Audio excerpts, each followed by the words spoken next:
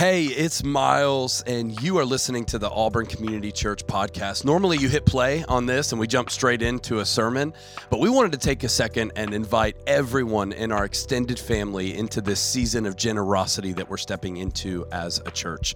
We want to invite you, if you're a podcast listener, you follow along with what God has been doing through our church. In this season, please pray and consider whether or not God is calling you to give a financial gift above and beyond what you would normally give. It's no secret that this is a time of crazy expansion for our church as we're opening a new building and new locations and saying yes to missionaries and local ministries and ministry initiatives all over the place. And we want to invite you to participate in what God is doing through our church. This is by no means a burden or you have to give. This is a blessing, and we feel like we get to give, and you're invited into it. So whether that's on Venmo or on our website or reaching out about all the ways to give, maybe think about starting the discipline of giving weekly or monthly, even if that's just $5 or $10 or $15. We want to invite our people to invest into what God is doing through Auburn Community Church. We love you guys. Now enjoy this message. Well, years ago, back when my wife Courtney and I were dating, we had some friends of ours who we were really close to, but they were not believers in Jesus. And we would initiate that conversation. At the time, I'm a college student aspiring to be a pastor, which is strange for the average person. So that came up pretty quickly within our friendship. And we would try to have conversations about faith and try to take things a little bit deeper, but it was always met with a little bit of oh, that's y'all's thing, not really our thing. And we had invited this couple to church, and they'd never taken us up on it. So we were shocked that year when on Christmas Eve, without telling us, this couple walked through the doors of the church that we were attending at the time. And you know how it is in the South on Christmas Eve. Churches are packed out, barely any spaces to sit. So we literally, because we didn't know they were coming, we didn't have seats on our row, but there were two seats right in front of us. So we got two friends who we've been praying for, believing that God is going to speak to in front of us, and then the pastor who's getting up there to give the message that day. And I don't know if I'm the only one who's ever felt this way, but have you ever listened to a sermon where you were not listening at all? You were listening for the person you brought with you? And you're just praying the whole time. You're like, please don't talk about tithing. Like, please don't make this about giving your money away. I hope this is good. I hope this speaks to people. And so we're watching him and we're watching them, and we're just kind of leaned in going, okay, God, they came here. This is the moment. You're going to move in a powerful way. And I just remember being mortified as I watched for about 30 minutes, a guy tell stories about ice cream. And I don't say this to slam or hate on another pastor or another church. I just tell you this is what was going on in me at the time. But for 30 minutes, a guy got up there and not one mention of the gospel, not one mention of the cross or forgiveness or eternity, heaven, hell, purpose, freedom, nothing of substance that you would want for someone who finally took the bold step to walk through the doors of the church. And I just remember feeling helpless, sitting there, bowing my head. And I knew in the back of my mind that maybe one day I would get the honor and the privilege of being a local church pastor. But in my spirit, in that moment, I was just like, God, if I ever get the chance to stand where that man got to stand today, I promise you I'm not going to waste it. I'm going to make sure that somebody gets to hear about the reason they have breath in their lungs. That somebody gets to hear about the love of God manifested in Christ Jesus. That we don't walk away from tonight feeling like, oh, we checked the box that we attended church on Christmas Eve, because really that doesn't matter all that much. What matters is whether or not we make much of Jesus. So for whatever time I have, and I promise I'm not going to talk long. I know we only got childcare for kids 5 and under. We got some kids in the room who've got some coloring packets, which that's exciting. And we got all kind of spaces that we're leaving after this and things to do. And even as I talk about the things to do, your mind might be full of other things. I totally get that. I am not trying to keep you here long. But what I am trying to do is collectively give us a vision of the life you were created for. I want to argue on Christmas Eve that living for Jesus Christ is better than any other option you have for your life. and exalting him and worshiping him is actually the reason why you have breath in your lungs. If you've been with us, you know we've been in the Gospel of Luke since August. And we planned at the beginning to end it on Christmas Eve in Luke's account of the Christmas story because it's the most detailed one. But we've been talking about the invitation of Jesus for months, and now we're going to see the ultimate invitation on Christmas to what the story of God is all about. The title of the grand finale of our Luke series is called God's Glory, Our Joy. God's Glory, Our Joy. Look at somebody next to you, say glory. Glory. Look at the person you just ignored again and say joy. Joy. God's glory, our joy. Hey, to the best of your ability, please, when you look at those 4 words and you hear me say, God's glory, our joy, resist the temptation to think that that is a good title for a Christmas sermon. Because if you know the Christmas story in the Bible, you know those themes are there, and you're going to see it in just 1 second. These 4 words are not just a theme from the Christmas story. These 4 words are actually the theme of God's story, cover to cover. Genesis to Revelation. God is all about his glory. This might come as a shock to some of you who are new, but everything in the created world was created with one purpose in mind, the praise of God's glorious grace. That's what Ephesians says. So this planet exists, the cosmos exists, you exist, animals exist, seas exist, everything created exists to magnify and make a big deal about who God is. Now, that could lead you to think, even just hearing that, oh, God is an egomaniac who needs more attention and more praise and more songs for some reason, so he created everything to make himself look awesome. But then you find out the other side of that equation is that God's glory is equated with the joy of humanity through the story of the scriptures and the story of humanity. That God has actually tied your pleasures, your happiness, with him being glorified. And the combination of these 2 things is such a shock for most Christians, especially those like me who grew up in the Bible Belt, when you find out that not only did God create you for his glory, but the way you glorify him at the highest level is by enjoying him. See, most of us were taught growing up, let's live a life glorifying to God. Let's read our Bibles more. Let's attend church more. Let's stop doing these things and let's start doing these things. And that's how you glorify God. But actually, according to the scriptures, the pathway to glorifying God the most is by being the happiest you can in him. There's one line that Pastor John Piper says again and again that has impacted my ministry probably more than any other singular line. So if you have questions about what we're all about as a church, this is it. God is most glorified in us when we are most satisfied in him. There's a direct connection between God getting glory through your life and you being satisfied in him. And that's why the headline reads, Jesus wins. There's a double meaning there. Jesus wins is the story of humanity. God gets the glory. And Jesus wins is the story of your life when you enjoy Jesus more than you enjoy any other option you have. God is most glorified in us when we are most satisfied in him. It is exactly when I'm enjoying God the most that I glorify him the most.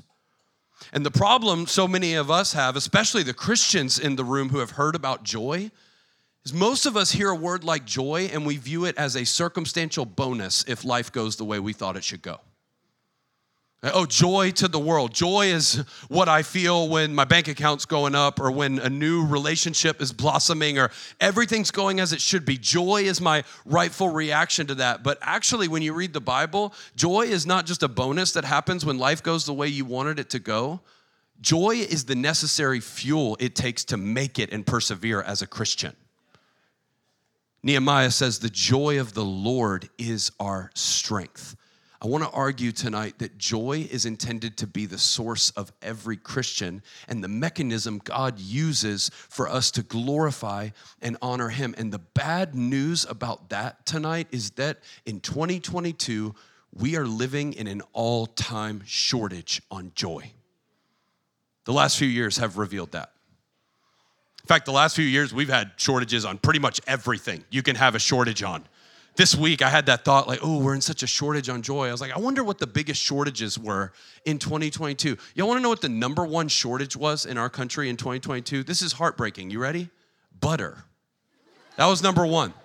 Like, how does that happen? A combination of supply chain issues related all the way back to COVID, wars that are happening around the world. We literally started to run out of butter. Number two, you might remember this one, was baby formula. Super scary earlier in 2022. Number three, equally as scary, hummus. Like that. You hear, some of y'all are like, whoa, we did? Yeah, you managed to make it through, amazingly, miraculously. Number four was sriracha.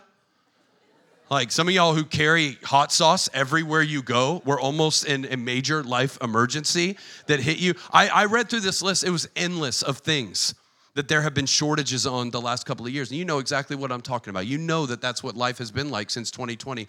But I would argue beneath anything that was said on that list, at foundational level, the number one shortage in our country and in our world the last 3 years is a shortage on joy.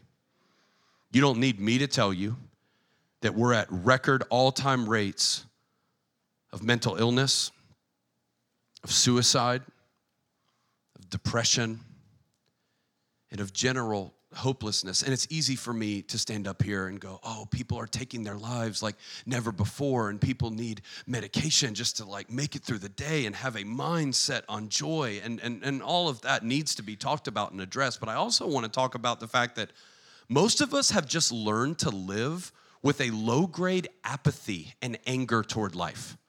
Like you don't wake up and default to joy. You default toward being apathetic. And if something happens that you weren't expecting, maybe you'll be joyful.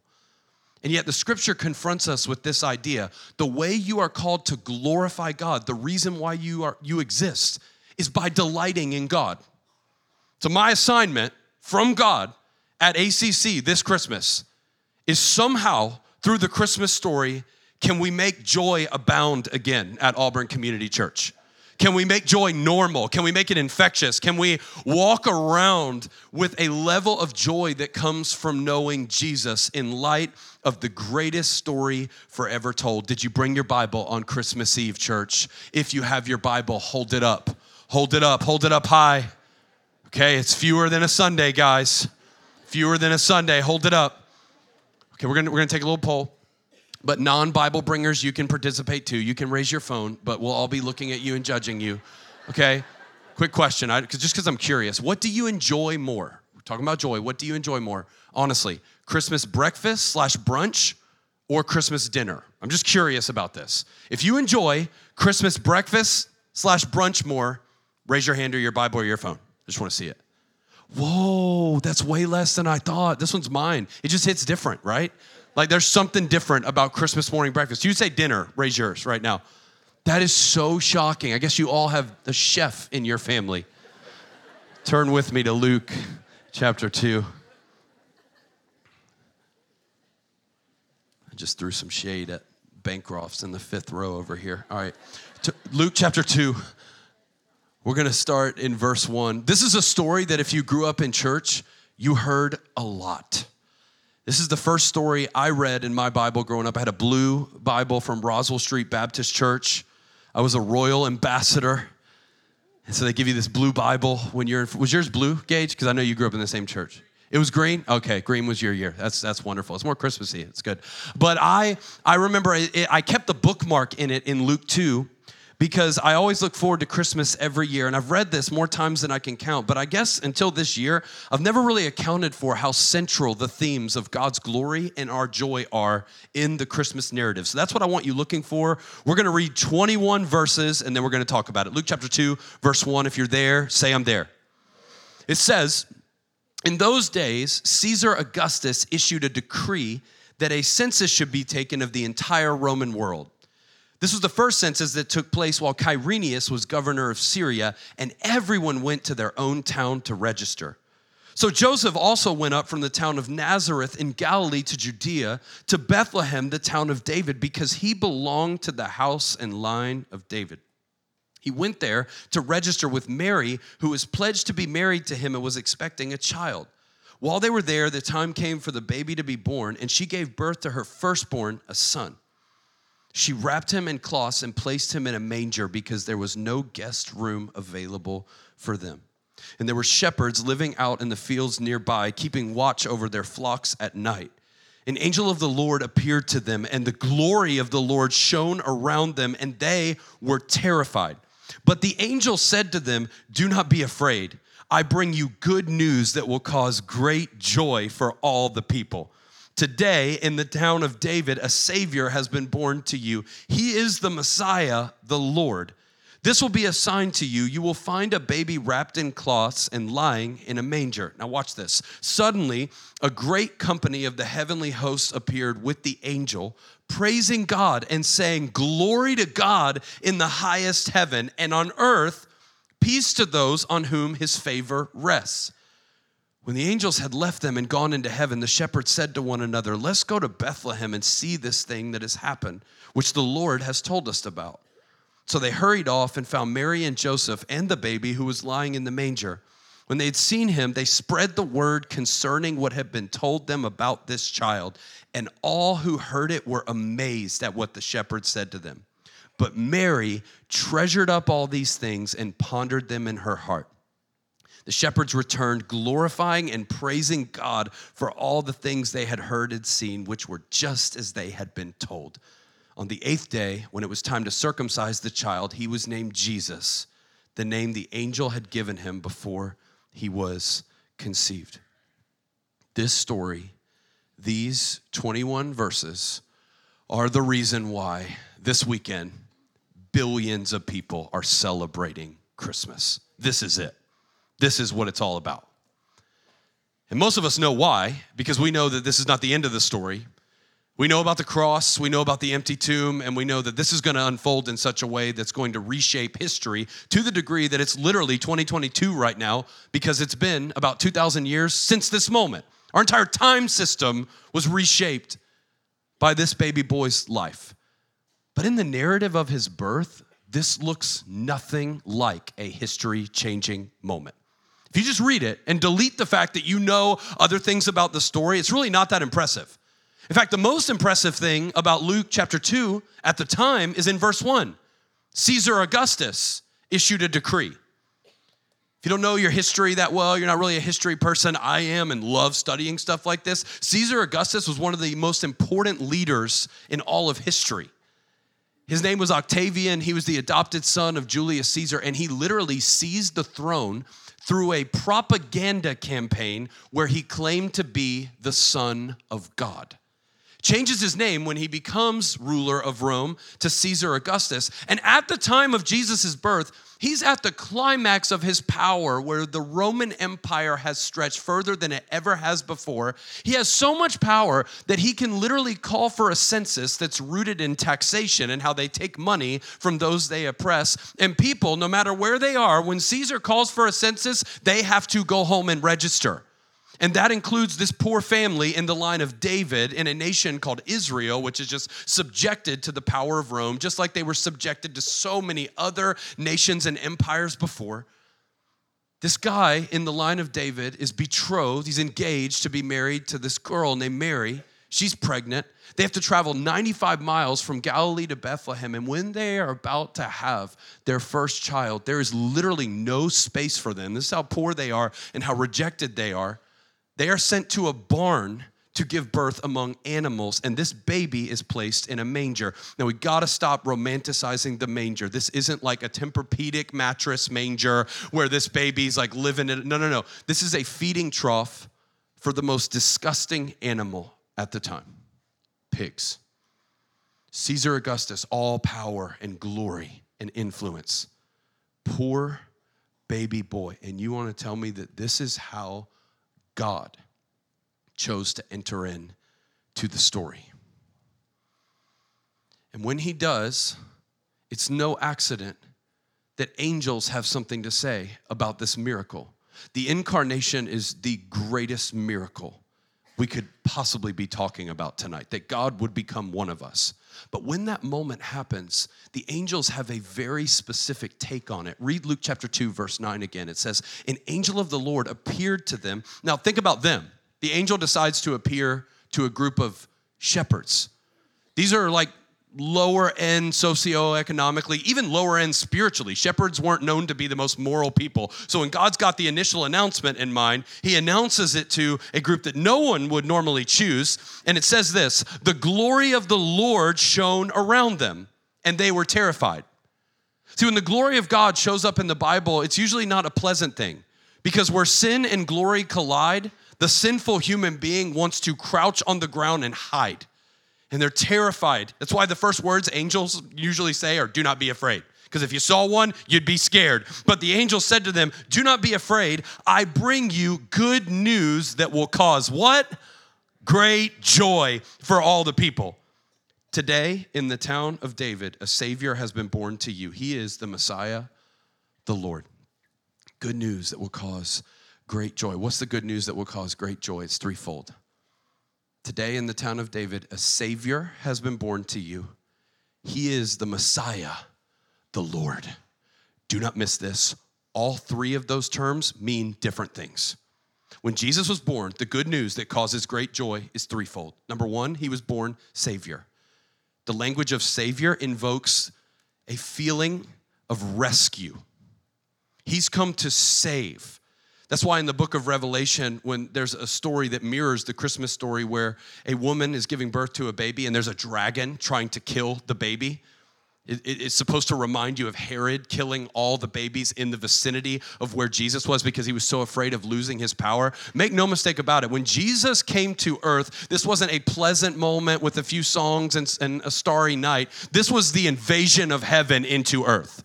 This was the kingdom of light coming against the kingdom of darkness. So that what? So that he could save sinful humanity from their sins. Jesus came as a deliverer, a rescuer who would give his life for you and for me. And every time on Christmas we celebrate that a Savior has been born, we're celebrating that we have a shot at a right relationship with God and hope for all of eternity in heaven forever and ever and ever. Jesus is born Savior, and we celebrate it. That's joy. He was also born Messiah. Your version might say Christ. That's a title. It means anointed one. This could shock you and just ruin your worldview for a second, but Christ is not Jesus' last name. It's a title. It means anointed one that literally signifies the fulfillment of the promises of God. That everything spoken by the law and the prophets is now coming to pass through the birth of this baby. It means when God speaks a promise, it's as good as done the moment he speaks it. Jesus is Savior and Messiah. Watch this, best one of all, Lord. That word Lord is Yahweh. It means he's Savior, he's anointed one, and he's God. Equal with God. 2,000 years ago, when you said Jesus is Lord, that wasn't like he's like personally the Lord of my life. It meant, no, I believe that human who lived and died on a cross and rose again, I believe he's God too. And united with God, he brings us into right relationship with God. This is a point that Luke will make repeatedly throughout his gospel and in the book of Acts, which we're going to look at next semester. When Peter was preaching on Pentecost, he made the statement, God has made this Christ who you crucified both Lord and Messiah. Jesus is God. And the combination of those three things, Savior, Messiah, and Lord, is the good news that causes great joy. And the reason why we're talking about God's glory and our joy is because when that announcement goes out, there's a song that multitudes of angels cannot help but sing. And here's how it goes in verse 13. It says, suddenly a great company of the heavenly host appeared with the angel, praising God and saying, glory to God in the highest heaven, and on earth, peace to those on whom his favor rests. Glory to God, peace on earth. God gets all the attention and the praise. And humanity, what do we get? Peace and favor from God. The story of the Bible is about God getting the glory and us getting the joy. And the summary of what it means to be a Christian is to enjoy for your entire life the work that Jesus has done for you, and then magnify that times 1 billion for all of eternity. That's it. That's the gospel. And the problem for so many of us is when we've heard the gospel preached, we've heard a version of following Jesus that looks like diminishing our desires, not maximizing them. As I'm telling you, like God created you for his glory, and the way you glorify him is just enjoying what's been done for you, delighting in him, praising him, and making him your highest happiness. As you hear that, that's backward from what so many of us were told, which is, okay, when you become a Christian, take those desires within you, like desires for sex or an appetite for greed or for more of this or your life to go this way. Take those desires and make them smaller, and that's what it means to be a Christian. What it means to be a Christian is to get your life together and become more obedient to God on paper. But actually, becoming a Christian is not about diminishing your desires. It's way more about maximizing them. Jesus shows up and says, your desires are not too big, they're too small. Because you want and pine for things that will ultimately leave you empty, I will offer you the one real thing that will satisfy your soul for all of eternity and show you what true happiness actually really looks like. Jesus is showing up going, I'm coming to offer life. And so many of us picture Jesus inviting us into this sacrificial life where nothing's fun, nothing's enjoyable. Everything's all about sacrificing. Wait, isn't he the one who said, if you want to follow me, you got to take up your cross daily and follow me? Yeah, and then right after that, he said, if you want to find your life, you'll lose it. But if you lose your life for my sake, you'll find it. When Jesus invites us to follow him and sacrifice, he's not being radical. He's being logical. And he's going, okay, well, you could spend your whole life trying to grab after things that look like they're going to fulfill you and look like they're going to make you happy and look like they're going to please you, but actually they're only going to increase the level of inner turmoil and brokenness that you were born into this world with because of sin. But here's the thing, if you lose your life for my sake, you get pleasures that will far outweigh all of those things that are competing. Jesus is better. And this Christmas, I want us to feast on our deepest desires in God. And I also want us to understand that sin is not what happens when we do things wrong. Sin is actually what happens when we don't trust that what God wants for us is our deepest, greatest joy. That's not my line. I got to give it where credit is due. It's a saint in church history, Ignatius of Loyola. He said it this way. This is gold. He said, sin is unwillingness to trust that what God wants for me is only my deepest happiness. Let that sink in, y'all. Sin is unwillingness to trust that what God wants for me is only my deepest happiness. This is Adam and Eve. Adam and Eve didn't sin when they ate an apple that was forbidden. They sinned when they believed the lie that God was holding out something from them that they really wanted and needed. They believed a lie about the character of God. And you and I do the same thing. Sin is when I fail to trust that God's heart for me is happiness. I'm telling you, God wants you to be happy.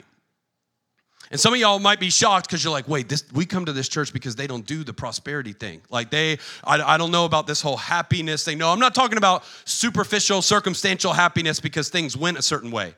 I'm talking about an eternal happiness that far exceeds anything this world has to offer you. And in this type of a worldview, God's glory and our joy, suffering now only increases the eternal joy you experience in Christ. So some of you are here today and you're like, great, I came to hear a sermon about being happy, and I'm literally walking through cancer right now. That is at least one person in this audience, and probably more. We're literally on the brink of divorce, and Pastor wants to say, be happy in God this year. Suffering is real. But I'll tell you this, if you don't have Jesus, suffering is pointless and is only going to get worse. You got no Jesus, you're suffering, you think it's bad now? With an eternal mindset, the brokenness that you experience on this planet is as good as it will ever be for you. But you suffer as a Christian? 2 Corinthians 4 teaches that every ounce of suffering we experience as Christ followers is producing in us an eternal weight of glory that far outweighs the suffering we experienced. There's something about this being an eternal story where your soul, which is eternal, actually gets expanded in joy the more that you suffer. So from the smallest amount of suffering, like stubbing your toe, which actually is not that small some days. I'm like, ow, yes, something like that. All the way to walking through the valley of the shadow of death. All of it is producing something. It's not pointless. It's not meaningless. It's actually producing a joy that you will get to step into for all of eternity.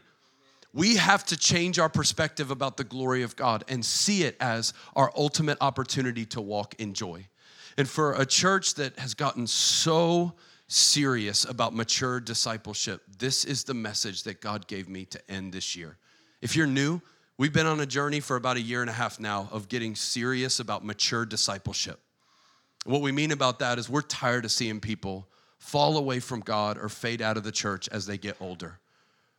We love baptisms and people deciding to follow Jesus for the first time. Those moments are powerful, but we would so rather see you build your life on Jesus for decades and finish well.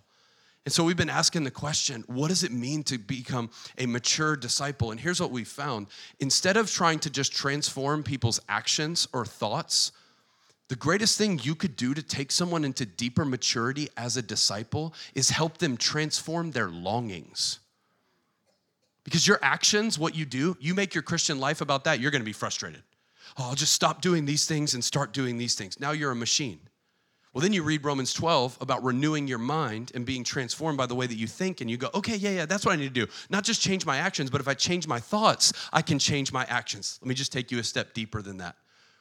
What will guide your thoughts at the deepest level is what you long for. And if you learn to long for and desire Jesus more than you desire sin, you will mature to a whole new level in your relationship with God. That's why every week when we present the gospel, I don't get up here and go, hey, if you agree in your mind that Jesus came, lived, died, and rose again, and you accept the Holy Spirit in your mind, you'll become a Christian. No, the invitation to become a Christian is not, do you agree to these things in your mind? The invitation is, do you see Jesus as the highest treasure, all satisfying desire? I want him more than I want anything or anyone else. That's a Christian. Are you there? Has God opened your eyes to actually see Jesus that way? And when he does, you will be changed forever. And that doesn't just happen in a moment. That's actually the secret to fighting and defeating debilitating sin. Joy in God.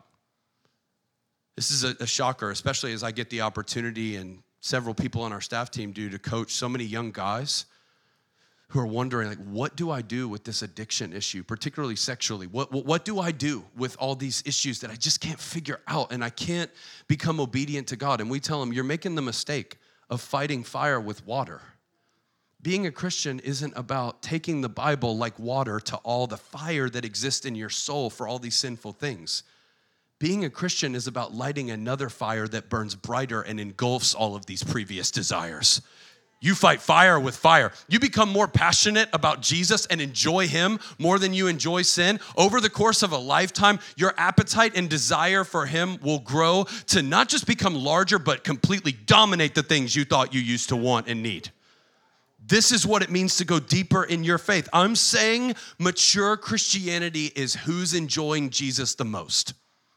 And can we abound in joy? Can we say, like the psalmist in Psalm 84, my favorite psalm to quote, better is one day in your courts than 1,000 elsewhere. I would rather be a doorkeeper in the house of my God than dwell in the tents of the wicked. I would rather be standing by that door as y'all walk in to worship God on Christmas Eve and exalting Jesus with you than at any party with any amount of pleasure or possessions this world has to offer. And the reason why I'm there and I want you to be there is because 21 years ago, I saw it. Jesus is better, and I gave my life to it. And do you want to know what I found out for 21 years? Jesus is better. I found it out 2 different ways. By trusting it and being grateful, like, okay, God, I don't feel it, but I believe you're better, and I'm gonna bank on it. And I've made decisions. And you know what I feel on the back end of making those decisions? Gratitude.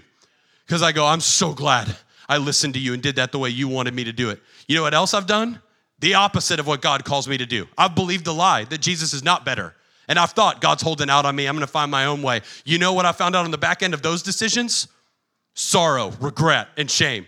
And I've said to myself, it would have been so much better if I did that his way.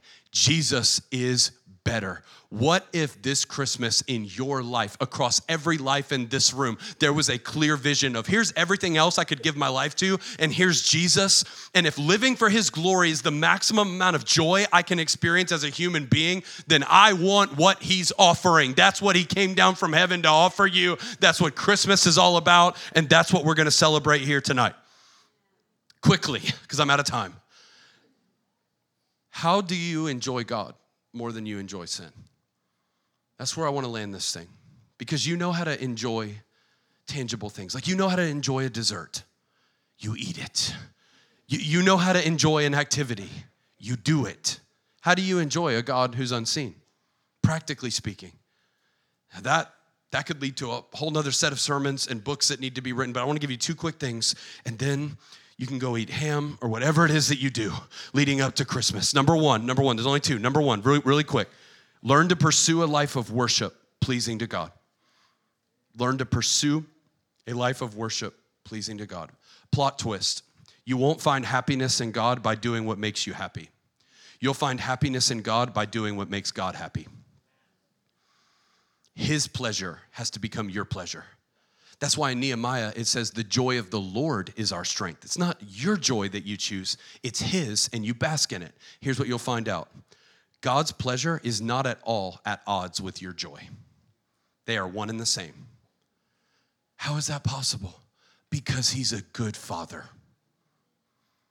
I'm excited about a lot tonight and tomorrow. I love Christmas. As the father of 3 little girls, do you want to know by far what I am the most excited about? Tomorrow morning. Why? Because I have daughters who are going to be reverberating with joy, happiness, laughter, or at least they better be. And do you know, as a dad, who's a decent father, compared to God, a terrible father, nothing brings me higher joy than to see them delighting in something. Why do you think that God is a lesser father than the dads in this room? If that's how we are, if that's how much we enjoy life as dads, what do you think the creator of the universe is like? You learn to find out through the scriptures, what does a life pleasing to him look like? You live your life pleasing to God, and you find out that that's what pleases you. It doesn't look appealing on the surface, but that's because sin has blinded you. You get underneath that and live a lifestyle of worship, you will find more joy than you ever dreamed. You know the truth that I've learned that brings me more joy than any other joy? If you miss everything I said tonight, do not miss this. The one truth that has brought me more joy in life than any other truth, and some of you have learned this, some of you have not, and you need to hear this. One truth bring you the most joy. It's this. Life is not about you. It is not. And if you believe it is, you'll be miserable. Chase your comfort, your convenience, your stuff, your story, your fame, your game. Do it your way. We'll see if that produces true joy. But what happens? In the freedom of self-forgetfulness, you go, whoa, life's not about me. And the more I embrace that, this is awesome. Because I get true joy that springs forth from going, he's God, I'm not, but I'm valued. A lifestyle of worship pleasing to God is not just like the medicine for a hungry and thirsty soul. It's the medicine for a weary soul. Come on. Jesus diagnosed anxiety in the Sermon on the Mount, and he said the most random, on the surface, dumb thing he has ever said. We make a big deal about it without thinking about it. Like, hold on, wait, what did you just say? When Jesus said, do not worry about your life, what you'll eat or what you drink, what was his answer to not worrying? By the way, this is the greatest need in our culture and in our church right now. His answer was, seek first the kingdom of God and his righteousness, and all these things will be given to you. In other words, are you anxious? Are you freaking out? Are you worried? Just make me the king of your life and make everything in your life about chasing me, praising me, following me, and you won't be worried anymore.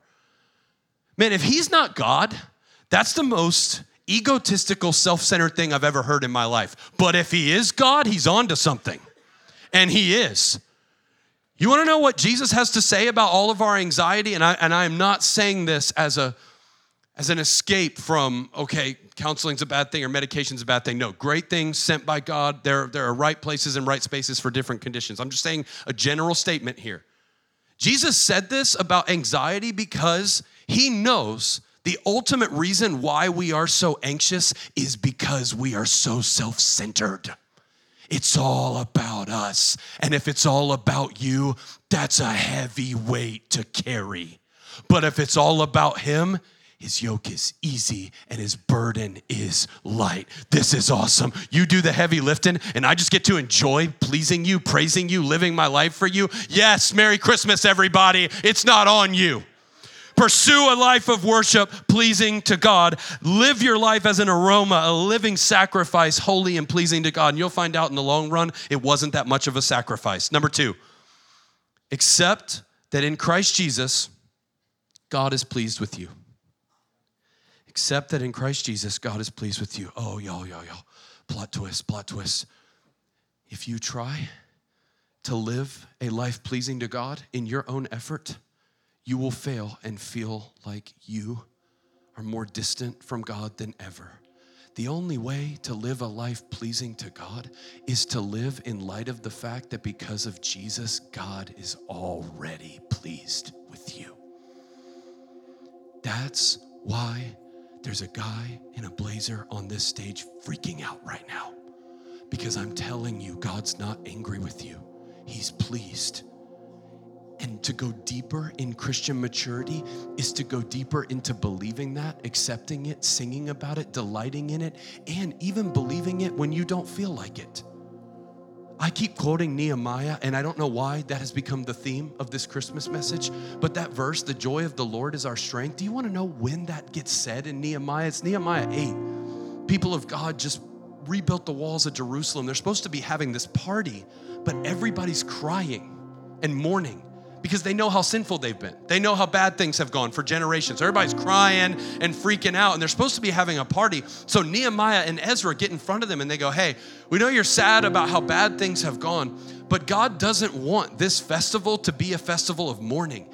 The joy of the Lord is your strength. In other words, they say, if you can't be happy, let his joy become your joy. Because Nehemiah knew God wants us celebrating the future he's about to create way more than he wants us mourning the past we wish we could change. You can enjoy the fact that God says, I forgive you. It's okay. You're new. I've got you. You're already pleasing to him because Jesus is. It's the greatest trade-off in all the world. Romans chapter 5:17. I promise I'm done. For if by the trespass of the one man, that's Adam, death reigned through that one man, how much more will those who receive God's abundant provision of grace and the gift of righteousness reign in life through the one man, Jesus Christ? Paul says, oh, you think death reigned through Adam? Yeah, it did. We got wars and sicknesses and anger and depression and darkness like crazy in 2022. That reigns because of Adam. And Paul says, oh, how much more do you think life will reign? Because the Son of God took an act of righteousness to right what went wrong. But right in the middle, it says, those who receive God's abundant provision of grace. You have to open the gift, y'all. Nothing you get tomorrow will be yours until it's open. You got to accept it. What's God sliding across the table this Christmas? Abundant provisions of grace. Forgiveness, freedom, new start, new life in him, a life lived for his glory. And he goes, I want you to live your life for me and not for you, but not because I need it, but because you need it. I created you for this. And all I want to happen for Christmas at ACC is for thousands of people to decide to enjoy God this year. I want us to be like the people of God in Nehemiah. I want us to go from here and have parties, eating and drinking and celebrating because God has sent a Savior. His name is Jesus. He offers new life, and that new life is right there. All you got to do is take it. All you got to do is accept it. You can get your elements for communion out right now. We're going to end this sermon remembering the body and the blood of Jesus. And if you didn't get one of those on the way in and you want one, you can just raise your hand. Someone from our team will bring one to you. Just a little cracker and a little thing of grape juice. Nothing special in the physical so significant in the spiritual. We're remembering why everything I just said is true, because Jesus died and gave his life in your place and in mine. As you take communion, do it as an act of celebration. If you're not a believer in Jesus and you want to be, you can absolutely take communion for the very first time and say yes to that. If you're not there, you can just leave that beneath your seat and reflect. No big deal there. But I want husbands praying over their wives, maybe praying over your whole family, and just don't waste this time before we sing and go in 1,000 different directions. Let's go deeper into God, and then we'll sing. Y'all can take communion, and then we'll come right back.